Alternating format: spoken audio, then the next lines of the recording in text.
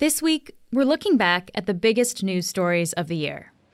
Señora Gobernadora General, Señor Primer Ministro, queridos pueblos indígenas de Masapsis y de esta tierra canadiense. The Pope's visit to Canada in July was a big moment for the country. Pope Francis visited Alberta, Quebec, and Nunavut, and most importantly, apologized for the role that some Catholics played in running residential schools. We made an episode during the Pope's visit about an ancient Catholic law that plays a major role in colonialism. Many Indigenous people were asking the Pope to rescind the law during his trip to Canada, but he didn't. Dr. Bruce McIver is on the show. He's a lawyer, an historian, and a member of the Manitoba Métis Federation. He's also the author of Standoff: Why Reconciliation Fails Indigenous People and How to Fix It. I'm Menaka Raman-Wilms, and this is The Decibel from the Globe and Mail. Bruce, thank you so much for speaking with me today. Thanks for inviting me on. So let's just start off by defining the doctrine of discovery itself. How did this doctrine come about, and what was it actually addressing? Sure. So the doctrine of discovery itself is inspired by and took justification from the papal bulls of the late 15th century. And what was going on then was European nations, and particularly Portugal and Spain, were out there so-called discovering new lands. And the Pope interceded to try to develop a rule for how they would carve up the world amongst themselves. So the papal bulls that are often referred to, that set down the principle that because, and this is the concepts that were used at the time, these were civilized European nations encountering uncivilized indigenous people. This is what they said at the time. So that was the inspiration for the legal principle of the doctrine of discovery that was laid down a few centuries later. How did this doctrine go from being a decree from a pope in the late 1400s to being such a foundational part of Canadian law? Mm-hmm.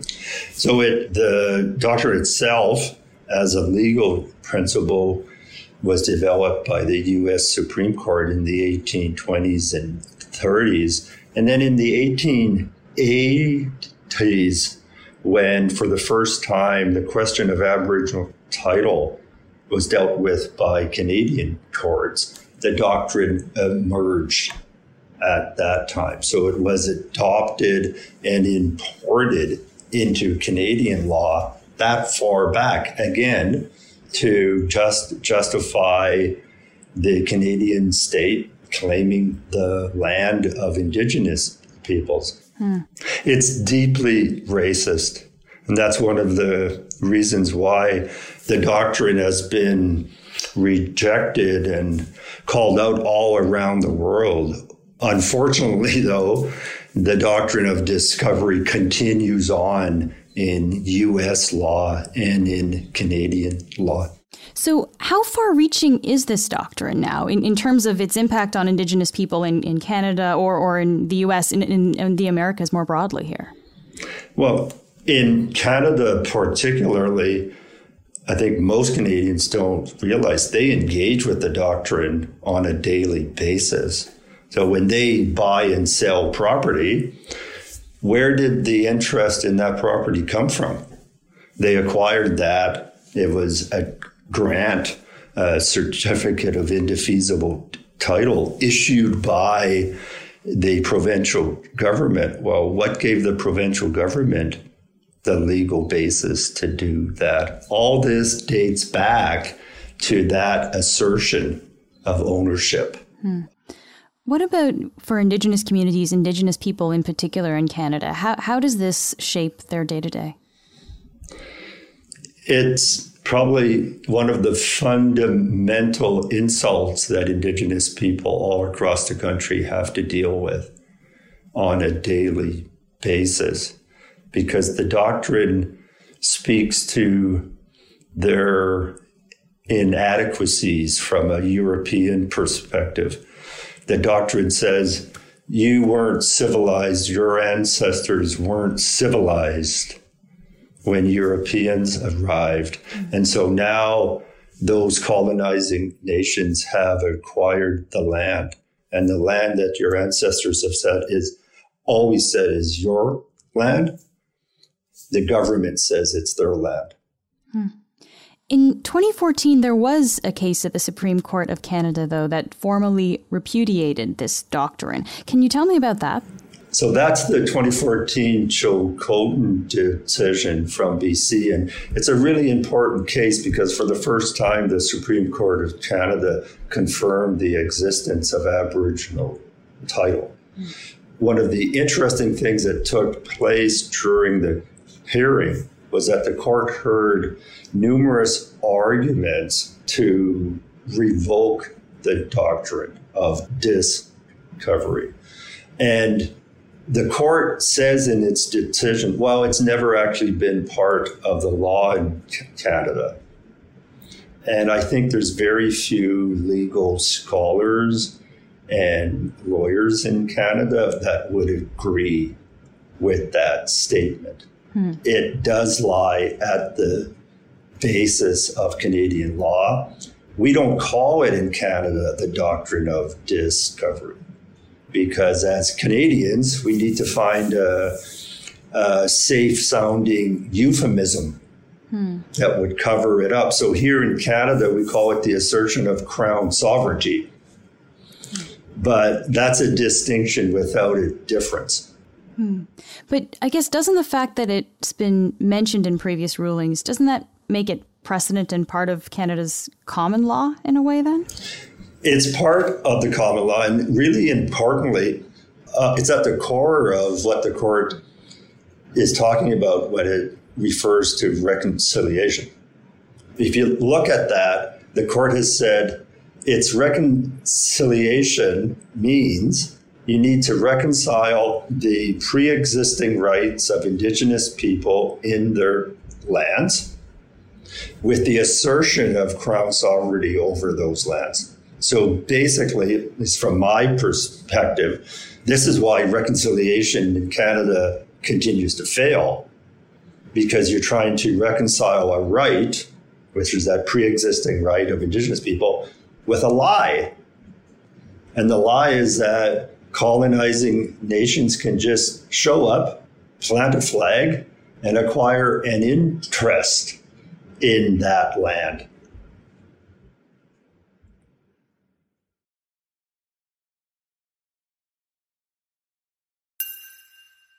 I want to ask you about Pope Francis and his visit to Canada. Why do people want him to publicly renounce this doctrine of discovery? Yeah, I think it's important because it would put a lot of moral and political pressure on governments in Canada. I think revoking the papal bulls, denouncing the doctrine of discovery would be an important step on a different reality in Canada that would seriously consider and make space for Indigenous rights over their lands. So you mentioned there how a public renouncing from Pope Francis would kind of put some political pressure there. Can you, finish this thought? So from the political pressure, then, how would that change eventually the legal status of this doctrine in Canadian common law? When the courts have seriously grappled with this, where they've landed is that they can't really question the doctrine. Because if they question the doctrine, they would question their own authority. And so the courts, from my perspective at least, have basically said, there may be a problem, but we can't look there. That's not for us to resolve. So what would be important then is it turns over to Parliament to the federal government. And with the Pope possibly revoking the papal bulls, denouncing the doctrine, this would create pressure on the federal government to do something meaningful. One of the things I've suggested for a while is they could pass a piece of legislation denouncing the doctrine. That would give the courts cover then, I think, to seriously engage on this question. Now, the Conference of Catholic Bishops in Canada published what they called a, quote, Catholic response, where they repudiated the ideas underlying this doctrine. That was back in 2016. Why isn't that enough? Why does it have to come straight from the Pope in order to make a difference here? I think a lot of it is the Pope is seen as the leader of the Catholic Church, of course. And people want the Pope as the leader to step up and do it himself at a personal level on behalf of the entire church. I'm wondering about treaties here. What impact might this all have on treaties between First Nations and the federal government? Indigenous people don't accept them as being treaties that surrendered up their rights to the land. And when courts have begun in certain situations to look at different treaties in detail, they often come to the same conclusion. These weren't treaties of surrender. So if you can set aside that misconception of the historical treaties, then you're back to the same place. You're back to Indigenous people saying, we owned the land before Europeans arrived. We had laws over the land before Europeans arrived. The treaties didn't change that. What does all this mean for the sovereignty of Canada and the authority of the federal government? Because we have these systems in place now. So I guess, are the goals of dismantling this doctrine, are they feasible for the way that this world is set up now? I think they're completely feasible. This idea that the sky would fall if the doctrine was renounced, I don't think that's acceptable. Justice needs to be done, and accept it, and then find a negotiated way forward. I think the alternative is the impasse that we're currently at. And trying to move forward on a rotten foundation will not build a strong country.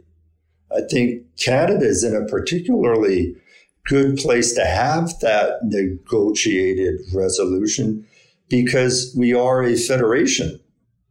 We are used to sharing jurisdictions. There's no reason at all that you can't apply the same principles to recognizing Indigenous rights over the land and Indigenous laws. So you're talking about their negotiating jurisdictions. It's not. We're not really talking about evicting people out of their houses or off lands, though. Is that correct?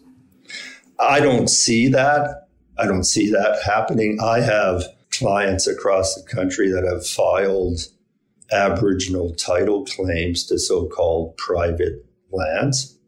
So in that context, they don't seek to evict anyone off the land. They're not taking anyone's farm. That's not what they're up to. But what they want to do is people to acknowledge that it's their land. And I think that's what most Indigenous people are looking for. And very importantly, they're looking for exercising their own decision making. Because of the doctrine, the way it works to a large extent Canada is that all the decision-making authority is either in the provincial or federal government. So if it's a forestry plan, if it's a pipeline, if it's a mine, a decision has to be made whether it goes forward. Who makes the decision? It's either the federal or provincial government or both of them. I think if we got past and revoked the doctrine and we got to a place where people were acknowledging, wait a minute, Indigenous people get to make a decision about that land. That would be a much better place for all of Canada. Yeah. We touched on reconciliation a little bit before, but I want to come back to this with a little bit more depth. I'd like to place this conversation we're having about the doctrine of discovery into the bigger conversation of reconciliation in Canada. This doctrine is actually mentioned in the TRC's 94 calls to action, the Truth and Reconciliation Commission's calls to action, numbers 45, 46, 47, 49. And you've written a whole book on reconciliation in Canada, so I know you're very familiar with this. But why is dismantling this doctrine seen as an important step in Canada's reconciliation with Indigenous people? Yeah, I think largely because the way forward now, based on the current policies and structures and legal principles, simply do not work. They don't work because they put Indigenous people on their back foot all the time. They have the onus to defend themselves. They have the onus to prove that it's their land, that they had laws. Canadian governments constantly get to sit back and they can roll the dice. That's because of the assumption that somehow Canadian governments acquired a superior right. I think if we could renounce the doctrine and get to a place where Indigenous people were respected, were recognized for their interest in the land, were recognized for their own laws, and then start there and have a conversation with, well, what do we do now going forward, instead of constantly putting Indigenous people, their laws, culture, history on trial. Bruce, thank you so much for taking the time to help us understand this. Thank you.